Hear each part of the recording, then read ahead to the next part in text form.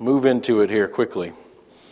Richard Dawkins, you've probably heard of this gentleman, probably one of the top 5 most well-known atheists in the world, professor of zoology at Oxford University. He said, "It is absolutely safe to say that if you meet somebody who claims not to believe in evolution, that person is ignorant, stupid, or insane, or wicked, but I'd rather not consider that." This is not atypical of the evolutionary community. That's how they look at those of us who believe in a literal creation. We're, again, as I said last night, ignorant yahoos, hillbillies that are beholden to ancient myths and fables that have no scientific backing. But in order for something to be a fact and known to be true, and they believe that evolution is that, in order for it to be that, it has to have evidence to support that. And these items on the screen are the typical evidences that are given in support of evolution. So if you were to turn in a biology textbook or a life science textbook, for example, it will list some or all of these. Every textbook I've ever seen in a biology textbook, at least in a secular school, has these items listed as the proof, the evidence that proves evolution. And again, the evolutionist says, hey, this is factual, this is proven. If you don't believe it, then you're just ignorant, and here's why. Well, we've got materials that address each one of the items on the screen that show that they actually do not hold water whenever you study them closely. But we're only going to take time to look at a couple of those tonight, the 2 more, I would say, prominent examples that are used as alleged proofs for evolution. And that comes from the fossil record and dating methods. This is a chart that I ran across online a few months ago. Very typical, again, of the evolutionary community, very annoying, and just makes you kind of just irritated when you read something like this, especially if you've read much on this matter of evolution. Evolution, we have the fossils, we win. So they believe that if you have nothing else, the fossil record itself proves evolution is true. You guys that are creationists, you lose. You don't have evidence for your theory, and therefore you lose this debate. So let's look at some of this evidence that supposedly proves evolution. First of all, what would you expect to see if evolution were true? If the literal account of creation is true, if Genesis 1 is true as it reads in Genesis 1 literally, then there should be a notable absence of any kind of transitional fossils in the fossil record. They shouldn't be there. There shouldn't be creatures that are 1/4 ape and 3/4 human, or half, lizard, half snake or something. Those shouldn't be there. Whenever the fossils show up in the fossil record, they should be already fully formed. They shouldn't be in a state of transition. But if evolution is true, then there should be billions of these transitional fossils that link all of the species on Earth all the way back to this single-celled organism millions and millions of years ago, which everything supposedly evolved from. There should be loads of this evidence. Evolutionists realize and admit that the fossil record should reveal these kind of transitional forms. The problem is that evidence does not exist. Darwin himself realized that. Way back in The Origin of Species, he said, "The number of intermediate varieties which have formerly existed must be truly enormous. Geology surely does not reveal any such finely graduated organic chain, and this perhaps is the most obvious and serious objection which can be argued against this theory. The explanation lies, I believe, in the extreme imperfection of the geological record." So he hoped with 150 more years of further exploration, further study of the geologic column, that we would find all of these missing fossils that would prove his theory to be true. But notice from the words of Darwin himself, this is perhaps the most obvious and serious objection which can be argued against this theory. And it is a major problem. And 150 years more of study has not helped his problem. Evolutionary paleontologist from Harvard, Stephen Jay Gould, very famous, prominent paleontologist and evolutionist. He said, "The absence of fossil evidence for intermediary stages between major transitions in organic design. Indeed, our inability, even in our imagination, to construct functional intermediates in many cases has been a persistent and nagging problem for gradualistic accounts of evolution. Major admission by this prominent evolutionist. He went on to say, all paleontologists know that the fossil record, it contains precious little in the way of intermediate forms. Transitions between major groups are characteristically abrupt. Now again, we ask the question, which model does that support? If you believe in the creation model, it should be characteristically abrupt. In other words, there should be distinct kinds that show up in the fossil record. And the differences between, for instance, apes and humans the change in the fossil record is going to be abrupt. In other words, it's distinct. We've got distinct creatures. There's no gradualistic account of our origin. So again, even by the words of the evolutionists themselves, this is evidence. The fossil record supports the creation model. He went on to say, the extreme rarity of transitional forms in the fossil record persists as the trade secret of paleontology. What does he mean by that? Well, what he means by that is you're not going to turn in a geology book or a life science book or a biology textbook and see the textbook writers admitting this problem. And so it's a trade secret.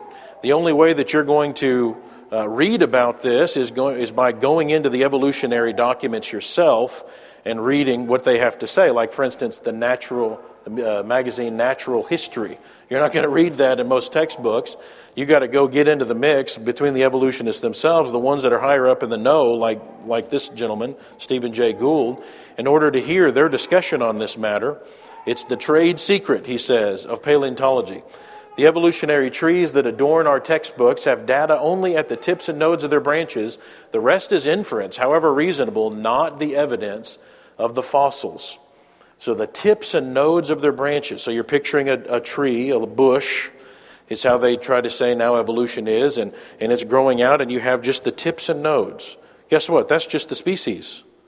The tips and nodes of the evolutionary tree are just the distinct species. So in other words, they don't have any evidence of transitional forms. They only have the tips and nodes. That is, once again, if you were to just take the evidence and look at what the fossil record says, what you would find is the creation model is what is actually supported by the evidence. David B. Kitts, the late evolutionary geologist, paleontologist, professor of geology and the history of science at Oklahoma University, he said, despite the bright promise that paleontology provides a means of seeing evolution, it's presented some nasty difficulties for evolutionists, the most notorious of which is the presence of gaps in the fossil record. Evolution requires intermediate forms between species, and paleontology does not provide them. So again, if evolution were true, then there should be an abundance, billions really, of these transitional fossils in existence. If evolutionary theory is true, that should be the case, and the evolutionists admit this. And yet, they also admit that, hey, it's not there. The evidence isn't there. But as I mentioned last night, they also start with the assumption that science will only involve natural things. The supernatural will not even be considered. So God cannot exist. That would be unscientific. So therefore, evolution has to be true. So it really doesn't matter if the fossil record supports it or not. It has to be true. So we have to come up with another explanation for what may be going on here. And I don't remember if I talk about that a little bit later. If not, I'll mention it at a later point. Kate Wong, evolutionist and senior science writer for Scientific American. She said the origin of our genus, Homo, is based on meager evidence. So there's not much to work with. They come out and admit that. There's a notable gap in the fossil record hooking the various forms of life. Mariette de Christina, editor-in-chief of Scientific American, she recently admitted that pieces of our ancient forebears are hard to come by. However, scientists working to interpret our evolution often have had to make do with studying a fossil toe bone here or a jawbone there. So quite an admission. This is what they have to work with, a fossil toe bone and jawbone, single fossils that they then have to use as their evidence to support evolutionary theory. Richard Lewontin, a research professor at the Museum of Comparative Zoology at Harvard, considered to be one of their top scientists, he said the main problem is the poor fossil record. Despite a handful of hominid fossils stretching back 4 million years or so, we can't be sure that any of them are on the main ancestral line to us. Many of them could have been evolutionary side branches. So notice that admission. We can't be sure that any of them are transitional fossils. So according to these prominent evolutionists themselves, there is not one fossil that can be used as proof that we evolved from an ape. So remember, I showed that list of here is the evidence that supposedly proves evolution. And this is one of the more prominent ones given. And yet the evolutionists that are in the know, that are the ones really working on this stuff, they actually come out and admit, guess what? We don't even have one fossil that can substantiate evolution. You think that's going to bother them? No, because again, they're comfortable with the assumption that anything supernatural is hillbilly and yahoo, and you can't consider that. So evolution must be true. And so again, doesn't matter what the fossil record says, we've just got to interpret things through the lens of evolution. I would suggest to you that's a biased approach. That's not scientific. That's not allowing the evidence to lead you wherever it might lead you. That is making inappropriate assumptions. You know, assumptions have to be made in science, and assumptions can be fine and good and important. But the important thing is to make assumptions that are reasonable assumptions, that can go with the evidence and that don't significantly affect the outcome. In this case, the idea that we evolved from apes by that assumption. Lyle Watson, writing in Science Digest, very well-known evolutionary biologist and zoologist, he said, "The fossils that decorate our family tree are so scarce that there are still more scientists than specimens. The remarkable fact is that all the physical evidence we have for human evolution can still be placed with room to spare inside a single coffin." Now, I think that's pretty ironic because this whole discussion here really does spell death for evolutionary theory. You've got to have these transitional fossils in order for Darwin's evolution to be true, and yet they are not there. Well, let's take a little bit of time here and see what's in the coffin. This list on the screen comprises the standard evidence that is given by evolutionists for the evolution of man from some ape-like creature. The evolutionary scenario has no chance of succeeding if it doesn't have these transitional creatures, and this is what we have on the screen. Let's take a look at a few of these now. The first one, Neanderthal man, very famous missing link fossils that supposedly are somewhere on this line between this ape-like ancestor of ours and ourselves, supposed to be this missing link. However, after examining the fossil remains of the very famous skeleton of Neanderthal man, Dr. A.J.E. Cave proved that the Neanderthal man was actually nothing more than an old man who suffered from arthritis. Not something you hear about much. Dr. Cave noted that every Neanderthal child's skull that had been examined to that point apparently had been affected by severe rickets. In children, it is common for rickets to produce a large head due to the late closure of the epiphysis and fontanelles.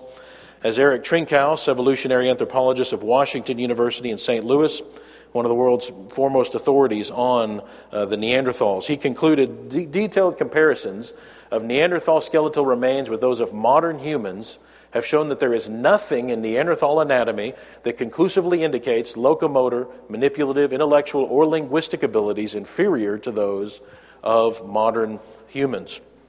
So Neanderthals' anatomy, indistinguishable from modern humans. They looked exactly like us. And on top of that, modern human fossils remains have been found near the remains of Neanderthals that actually dated as older than the alleged dates of these Neanderthals. So how could the modern humans evolve from the Neanderthals if Neanderthals date to a time after modern human beings came along? Really what we're talking about here is how deep these fossils were found in the geologic record. That's really it. These are modern humans. The question ultimately comes down to, is it possible for a modern human to have been buried further down in the fossil record? That's the question. We'll talk about that a little bit later on. Java man. Back in 1891, evolutionists found fossilized teeth, the upper part of a skull, and a thigh bone on the banks of the Solo River in the Dutch Indies, and assumed that they were from some kind of transitional creature. From those few bones, they presumptuously drew this creature on the screen, this creature that they called Java man. So you think you can really come up with a picture like this based on a few bones like that? You think you can do that? No, you can't. You can't do that. But that's not going to stop them. Over time, scientists found that the leg bone and the teeth were actually from a modern human, and the skull cap was actually from a monkey. And a few years after this find, while Java Man was actually still very famous, in 1926, Professor Eberlein of the Dutch Medical Service, he found what appeared to be a complete skull in the same area that this Java Man had been discovered, and seemingly like this alleged Java Man skull. Again, the fossil was hailed quickly by the media as more evidence for this transitional creature, until Time ran a retraction in 1927. I found this in the Time magazine, 1927, a tiny little retraction. I think it was even on the back page of the magazine. In the retraction, the Smithsonian Institute said that the skull was actually the kneecap of an elephant. So definitely no transitional creature here. In 1912, a doctor found a jawbone and a portion of a skull in a gravel pit in England, and they assumed that these were fossils from a transitional creature that they called Piltdown Man. From these two items, evolutionists made a skull to show what they thought this transitional creature, his head would have looked like, but in 1953, Piltdown Man was actually found to be a fake, a fraud, a hoax. The skull fossil was found to be from a modern human, and the jawbone was actually found to be from an ape, and they had pushed the two together, and in fact the fossilized teeth had been changed on purpose. They had been filed down and treated chemically and in order to make them look old. And so definitely no transitional fossil here either. In 1922, newspapers printed a picture of a male and female human-like creature that evolutionists had drawn based on one fossil tooth that they had found. And they claimed, hey, this tooth proves that this is some kind of prehistoric transitional creature towards humans. Once again, isn't it amazing what you can come up with from one tooth? This is one tooth, just different angles of the same tooth. They called it Nebraska Man.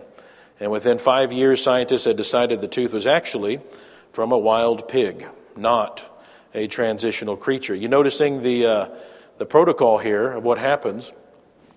Somebody makes a quick find, they broadcast it too quickly, and everybody picks it up and says, hey, this is proof of evolution. It starts being taught in the schools. Everybody believes evolution is true. Some time goes by, they'll find another fossil. Hey, we've got more evidence of evolution, and then they go back and figure out, wait a minute, this one here was wrong. But that's okay, because we still got this other evidence. So we move on, and they find another fossil, and then they find out, oh, this one was wrong. But that's okay, because we already got this evidence. That's the trend. That's the trend you see in this.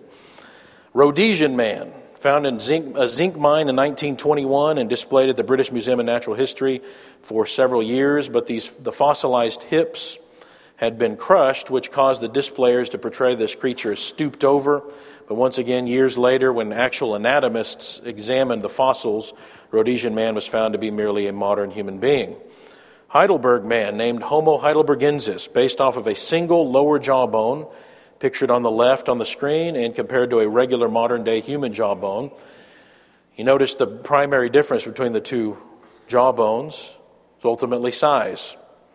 Heidelberg Man was recognized by his founder, Daniel Hartmann, to be very human-like, and so he knew he belonged in our genus, in the genus Homo.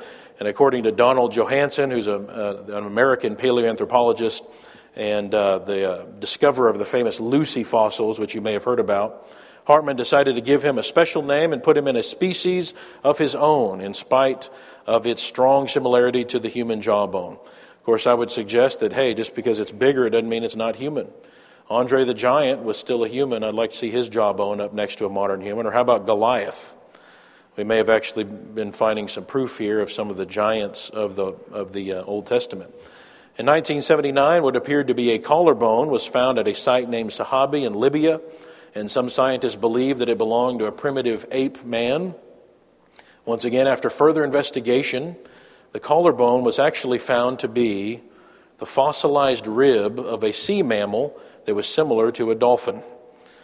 So again, you're noticing this, how hard it is for them to find legitimate transitional fossils. It's no wonder that they come out and admit, hey, we really don't have one fossil that we can claim conclusively proves that humans evolved from this ape-like creature. You'd think that if they ever did exist, they wouldn't be so hard to find proof. Then in the early 1980s, a portion of a skull, just a skull cap, was found near the Spanish village of Orsay. Evolutionists, again, were very quick to announce this fragment was from an ancient human child.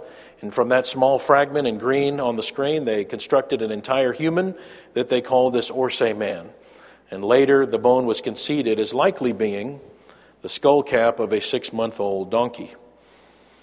Handyman, or Homo habilis, is the creature that Lucy supposedly evolved into, a 3-foot-tall ape. Once again, evolutionists will construct these models and paintings without enough evidence, grandiosely speculating and conjecturing. A fairly complete fossil of Handyman was discovered that indicated that this creature was simply an ape and in no way related to humans. The skeleton of Handyman is just as primitive as Lucy, which is supposedly 2 million years older than Handyman. So if evolution were true, in 2 million years worth of time, we should expect to see significant progress in evolving towards man. And yet Lucy is just as primitive as Handyman, so again, no missing link here either.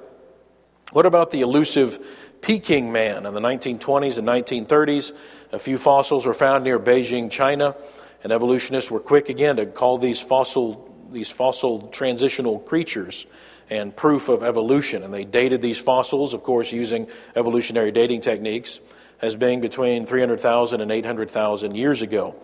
But scientists have found conflicting evidence from the same site, because in 1933, several fossils of modern humans were also discovered, which weren't supposed to be on the scene yet. Bottom line, evolutionists will never know for sure, because within a few years, in 1941, these fossils mysteriously went missing. Gao Xing is a paleontologist and a member of this committee to search for the skull caps.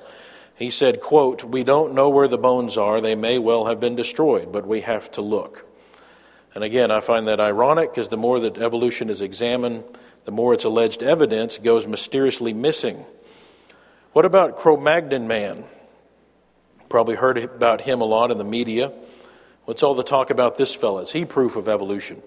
Evolutionists claim that Cro-Magnons were the first creatures with a skeleton that looked modern anatomically. Recent genetic research by a team of European geneticists from the universities of Ferrara and Florence, I believe is how you pronounce that. You probably know Brother Edwards. They showed that the Cro-Magnon creatures were actually European genetically as well, not just anatomically. Okay, so if it looked like us anatomically and they're like us genetically, then what's the difference? You know, if it looks like a duck and talks like a duck and it bleeds like a duck in this case, then it's a duck. So again, no missing link here either. Cro-Magnon man is just a modern man, and ultimately the question is where he's found in the geologic column and what that means. Is it possible that the columns were formed in a fast way? That's ultimately the question. And the answer that the creation scientists will say is yes. It's very possible and likely that they were formed in a fast way. But again, you notice this pattern. Very quick claims are made and retractions have to be made after time and further study and investigation is done. Over and over again. You'd think more people would catch the pattern. So that is already half of the items that are that were on that list. And we have materials at Apologetics Press which go through the remainder of these items that are on the screen. And you're going to find the same problems with all of them. They don't hold up under scrutiny, and that's why the evolutionists themselves come out and admit we just really don't have the fossil evidence. And then they say, well, it's out there, we hope. Well, that's wishful thinking. So to summarize, what's I think we probably better just skip this one because I'm not sure if we're going to have time. Let's look at some more quotes. Colin Patterson, who I believe I quoted earlier, paleontologist who served as the editor of the professional journal published by the British Museum of Natural History in London. He wrote a book, and someone responded to him and said, "Hey, how come you didn't put any transitional fossils in your book?" And he said regarding his book, "I fully agree with your comments on the lack of direct illustration of evolutionary transitions in my book. If I knew of any, fossil or living, I would certainly have included them. Yet Gould and the American Museum people are hard to contradict when they say there are no transitional fossils. I'll lay it on the line. There is not one such fossil for which one could make a watertight argument. So again, there's not one fossil that can be used as conclusive evidence, although there should be billions, if this is true. There should be billions of these transitional creatures all throughout the fossil record, and yet there's not one that can be used. How about Kate Wong, evolutionist and senior science writer for Scientific American? I quoted earlier. She said, "For decades, paleoanthropologists have combed remote corners of Africa on hand and knee for fossils of Homo's earliest representatives. Their efforts have brought only modest gains, a jawbone here, a handful of teeth there." We've already looked at a few of those tonight. Most of the recovered fossils instead belong to either ancestral Australopithecines or later members of Homo, creatures too advanced to illuminate the order in which our distinctive traits arose.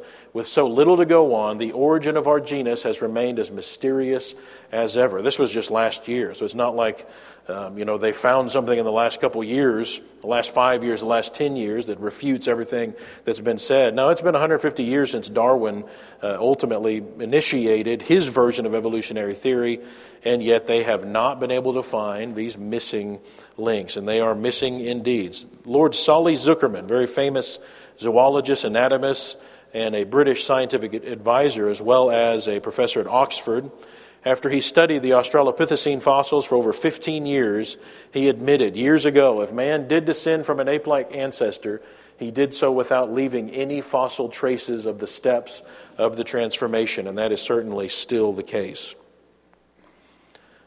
Lee Berger is a paleoanthropologist, and he discovered the Australopithecus sediba fossils just in the last few years, and so he's gotten a lot of media attention for his find. We have some articles on the AP website if you're interested in looking at his find. But he actually admitted last year that the fossil record is inadequate in showing the evolution of humans. He said, "We really need a better record, and it's out there." Well, I think that's what you call wishful thinking right there, because it's been 150 years. And he's basically saying the same thing Darwin said 150 years ago. That's wishful thinking to say it's out there. We need more fossils. But what he is admitting is we need a better record. We have a poor record. No, we really don't have a poor record. We have a record which substantiates the creation model. That's what we have. You have a poor record in substantiating evolution. That's where your poor record is. And if you would scrap that and just go with what the evidence says, what you have is fully formed creatures the minute they show up in the fossil record. That couldn't have just happened unless you have a supernatural entity outside this universe that planted them on the planet. Make sense? That's what the evidence actually says. Mark Ridley, evolutionary zoologist of Oxford, he said, "No real evolutionist uses the fossil record as evidence in favor of the theory of evolution as opposed to special creation." And I think that's pretty ironic. And yet again, this is probably the most used evidence for evolution, is the fossil record. But again, these guys that are in the know, that have really looked at the evidence, they say, guess what? You don't really want to use the fossil record. If you try to get in a debate with a creationist over this, you're going to lose, because the fossil record is not going to substantiate evolution. So in truth, the fossil record simply does not support evolution. What about the dating methods? So, the evolutionist believes that, the universe has to have been around a long time in order for evolution to happen. And if the universe has been around for as long as they believe it has been around, then definitely the creation model has got problems, because a straightforward reading of Genesis 1, as well as an analysis of the Hebrew text, does not leave any room for evolution. So the question comes down to, what is their evidence for an old universe? And the problem with their evidence ultimately comes down to their dating techniques. The scientific techniques that they use in order to date materials, they believe, are solid evidence of an old universe. So is that true? Scientists and mathematicians, as I've already said, have to make assumptions all the time in science in order to be able to solve problems. And again, that can be okay as long as you're careful with your assumptions, the assumptions that you make. If you make a grandiose assumption that cannot be, that's not a realistic assumption, then you're going to have problems in the solution to your problem, whatever the problem might be. We know from the second law of thermodynamics, which we studied last night, that the universe is running down. We're running out of usable energy. Everything is deteriorating. It's breaking down. And scientists have discovered that elements on the periodic table shown on the screen actually break down or decompose into other elements on the table over time. And this breakdown appears to be at constant rates today. So, for example, potassium breaks down into argon, uranium into lead, and rubidium into strontium. The starting element is called the parent element, and the element that it decomposes into is the daughter element. And scientists are able to measure the rate at which this decomposition happens with an amazing degree of accuracy.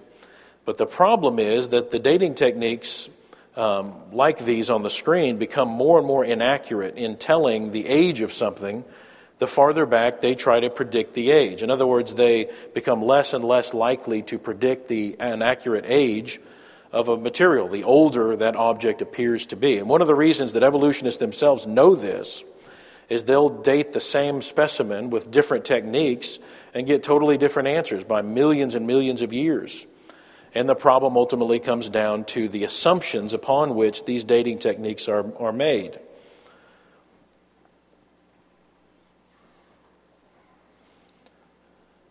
And let's take a look at, for example, some assumptions that go into the uranium-lead dating technique. As uranium decays down into lead, what kind of assumptions are made in order to date a material? Number one, the nuclear decay rate of the elements have been constant throughout history. So in other words, nothing ever occurred in history which could have sped up the decay rates over brief periods of time. Number two, no daughter element existed in the specimen being measured at the beginning of its decay. In other words, the dating technique assumes that the rock was initially completely composed of the parent element, like uranium in this case. So an assumption is made about the initial condition of this rock. And number three, the parent and daughter isotopes have not been altered by anything except radioactive decay. So in other words, the amount of elements present in a sample have never been affected by some kind of outside force or element. So a lava flow couldn't have come along and grabbed some of this element over here and added it to this one or taken some away. Okay, so which would corrupt the measurement. So we're assuming a closed kind of system. Now common sense tells us, really, if you think about it, that's a pretty grandiose, presumptuous assumptions that are going on here. And the older a rock is, the more time there is for those assumptions to not have held, for them to have been violated. Ironically, these dating techniques really only work with a high degree of accuracy for a few thousand years, which is what the creation model actually postulates for the age of the earth. Well, let's take a look at these assumptions and just reason through them. We're just taking a very cursory, look at these issues. If you really want to get more in depth into all of this, you can go see our website. Imagine for a moment you're walking down the sidewalk, and in front of you on the middle of the walk is this pail of water, and it's halfway filled. And you notice that water is all around the base of that pail, and you take a little closer look, and along the base of that bucket, you notice, hey, there's a small crack there. And it's causing this slow leak. So you decide, I'm going to do an experiment. I'm just curious about this, and I want to find out when this pail was filled with water and how long it's going to take for it to be completely empty. I want to see if I can figure that out. So I take out my trusty ruler and we're measuring the inches of water that are in this pail. We find out it's 6 inches. So you continue on your walk, and on the way back home, 30 minutes later, you stop and you measure that water level again, 5.5 inches. So you decide, hey, the pail is leaking a half inch every 30 minutes or 1 inch every hour, right? So you measure the total height of this pail. You find it's 12 inches tall, and you do the math, and you're feeling pretty proud of yourself, pretty scientific and smart. And you determine this pail must have been filled with water 6.5 hours ago, and it'll be empty in another 5.5 hours. But there's problems with your experiment and the assumptions that you made. Little did you know that, number one, the pail was actually initially only 10 inches deep when it was filled 10 hours ago. Number two, the bucket of water was significantly affected by an outside force. 9 hours ago, a dog came and jumped into this pail and splashed half of that water out, leaving only a quarter of the pail full of water, 3 inches of water. The force of that dog hitting that bucket caused the leak hole to get bigger, changing the leak rate of the bucket. 1 hour ago, the dog's owner came out and filled that pail back to 6.5 inches. You only arrived 30 minutes ago to begin your experiment, at which time the water level was 6 inches due to the leak. So, was your experiment a valid experiment? Or did your assumptions completely corrupt the result of your experiment? You assumed that the pail was completely filled 6.5 hours ago. In actuality, it was initially only 10 inches deep 10 hours ago, and along the way it was partially refilled. So your experiment was essentially worthless in determining anything, since your assumptions were incorrect. Radiometric dating techniques fall victim to these same fallacies. All three of the aforementioned assumptions have been empirically shown to be unreasonable, and for the same sort of reasons. And yet, of course, they're going to continue to use the dating techniques, because how else can you get the date of anything except by divine revelation? But I say, hey, if that's what the evidence says, that's what the evidence says. But there's many Bible believers who have bought into the evolutionary propaganda on this, and they feel compelled to believe the idea that the universe really is old. They believe the dating techniques do prove this. So that in turn causes them to question the account of Genesis 1. If you turned in your Bible to Genesis chapter 1 and you read it, you're not going to get evolution out of that. You have to have inserted that into the text based on something else you've heard that makes you think it needs to be inserted into the text. So my question is, what have you heard that makes you think evolution needs to be inserted into the text? That's the question. Well, it's got to be the alleged evidences that we're already looking at. We've got tons of material that shows, hey, these are invalid. So why in the world would you feel compelled to even push this into the text anyway? But let's talk about this idea. You know, in some ways, the universe does look old. It does have an appearance of age. And we would argue that some of those things that make it look older because a global flood would cause it to rapidly look old. But there's other things that are harder to explain by just a flood, or cannot be explained by a flood. Like, for example, how about the fact that light from stars that are billions of light years away are already to us, whenever it would have taken billions of years for that light to get to us from those stars. When people look at that evidence, they say, well, that means the universe must be that old. Well, I look at Genesis chapter 1, and it tells us the answer to that question. It tells us the reason why the heavenly bodies were made, for signs, seasons, days, and years. So you would expect that the minute that God created them, you would have expected them to already have mature light. In other words, the light would have already been to us, so that we could use them for those purposes. In the same way that Adam and Eve were created mature, they could be communicated with. God could tell them, here's what I want from you. I want you to tend the garden. They weren't little fetuses or something in the womb. They were already created, fully functional human beings. The plants, the fruit, for example, on trees would have already been mature. The trees would have already been bearing fruit. Why? Because how else could Adam and Eve have lived if they didn't have fruit to eat? So immediately, the moment that God created the universe, it would have already had the appearance of age. The creationist doesn't have a problem with that idea. In fact, we would argue that the rocks, the minute they were formed, could have already had parent and daughter elements in them. Because God could have had other purposes for the daughter elements and the parent elements at the same time. God created the universe with needs, with purposes for everything that He made. So you wouldn't make the argument that everything initially had to be the parent element. I just don't believe that you'd get that out of the text. There's no reason to believe that idea. So caution has to be used, when making any kind of assumptions with regard to dating things. Uniformitarianism is a fundamental assumption of evolutionary theory and its dating techniques. Ever since James Hutton suggested the idea that the present is the key to the past when examining geological features. The McGraw-Hill Dictionary of Scientific and Technical Terms says that uniformitarianism is the concept that the present is the key to the past, the principle that contemporary geologic processes have occurred in the same regular manner and with essentially the same intensity throughout geologic time, and that events of the geologic past can be explained by phenomena observable today. So supposedly we can look at how things are going today, how things are decaying, the rates and so forth, and use that to determine things from the past.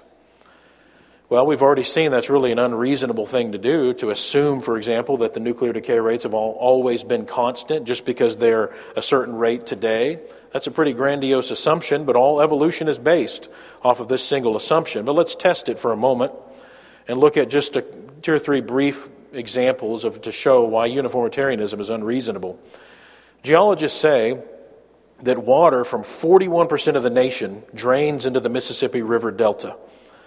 And as the Mississippi River rolls on down towards the Gulf of Mexico, dirt and sediment are picked up along the way and dumped into the Gulf of Mexico. Supposedly over thousands of years, the Mississippi River has deposited fresh water and sediment along the Louisiana coastline. Approximately 500 million tons of sediment are dumped into the Gulf of Mexico by the Mississippi River every year. Okay, so if uniformitarianism is true and geologic processes going on today are the same as they always have been, then let's do the math. If uniformitarianism is true, then the Gulf of Mexico should have long been filled up with dirt, with mud. Well, so they say, well, okay, so uniformitarianism doesn't work there. That's what they have to do. But wait a minute. The entire evolutionary theory is based on uniformitarianism. And all over the place, it's shown to be inadequate as an assumption. On the other hand, catastrophism is a much more reasonable way to look at what we see going on in the geologic column. Most features in the earth were produced by the occurrence of sudden, short-lived worldwide events. Well, hey, guess what? If you start with that assumption in place, you're going to get totally different answers to these questions. And yet, who do you think has control of the textbooks? What you're going to hear about in the textbooks, young people, is uniformitarianism and what it has to say. If uniformitarianism is true, hey, the universe is old. But if you actually start with catastrophism, which is supported by more and more of the evidence, by evolutionists themselves, coming out and recognizing, catastrophism is actually causing all of our uniformitarian assumptions to be inadequate. Let's look at another example. Volcanic eruptions. The effects of volcanic eruptions and their mud flows in recent times have caused serious doubt in the minds of scientists over this idea of uniformitarianism. It's long been believed that the Grand Canyon was the product of millions of years of slow carving by the Colorado River. It's assumed by geologists that the Colorado River has been rolling along as it does now for millions of years according to uniformitarian principles. On March 19, 1982, a small eruption at the summit of Mount St. Helens caused a massive mud flow. Within one day, a 20-mile-long, 140-foot deep canyon was carved, shown here on the screen. Now, this completely destroys uniformitarianism again. If uniformitarianism is true, it should have taken tens, if not hundreds of thousands of years for this canyon to form. It's been called the Little Grand Canyon because it appears to be a 1/40th scale model of the Grand Canyon. Now consider the implications of that. If a canyon that's 1/40th of the Grand Canyon could be carved in one day, then couldn't it be the case that a global catastrophe that lasted 40 days could have caused the Grand Canyon to form? A catastrophe like the global flood in which the text says the fountains of the deep were broken up. How about another example? Petrification. For years it's been assumed that the process of petrification is one that takes millions of years to complete. But more and more scientific evidence is coming to light which proves that the rate of petrification can be significantly altered by catastrophic events. For example, in 2004, 5 Japanese scientists published their research on rapid petrification in the secular evolutionary journal Sedimentary Geology. They were studying mineral-rich acidic water from the explosion crater of the Tateyama volcano in central Japan. Water comes over the edge of this volcano as a waterfall, and some wood had fallen in the path of this mineral-rich water. Now, the surprising discovery was that this wood had become petrified with silica after only 36 years as this water flowed over the wood. So they wanted to investigate this phenomenon further. So they attached fresh pieces of wood to the wire and they put it in the water. After only 7 years, the wood had turned to stone, petrified with silica. Wood petrification has occurred due to the nearby volcanic activity as well. And using a powerful microscope, they found that silica petrification occurs in the same way that wood petrification occurred in the volcanic ash nearby this volcano. So again, clearly, uniformitarian assumptions when considering geologic phenomena causes major issues when trying to date the Earth. So we've looked at the fossil record briefly, and we've looked at the dating techniques, two of the things that are used primarily as evidence for evolution, and we found that they really do not hold water. When am I supposed to be done? Does anybody know? Now? 1 minute? Hey, how about that for timing? Last night I went over, so I'm giving you 1 minute tonight. All right? Thank you for your attention.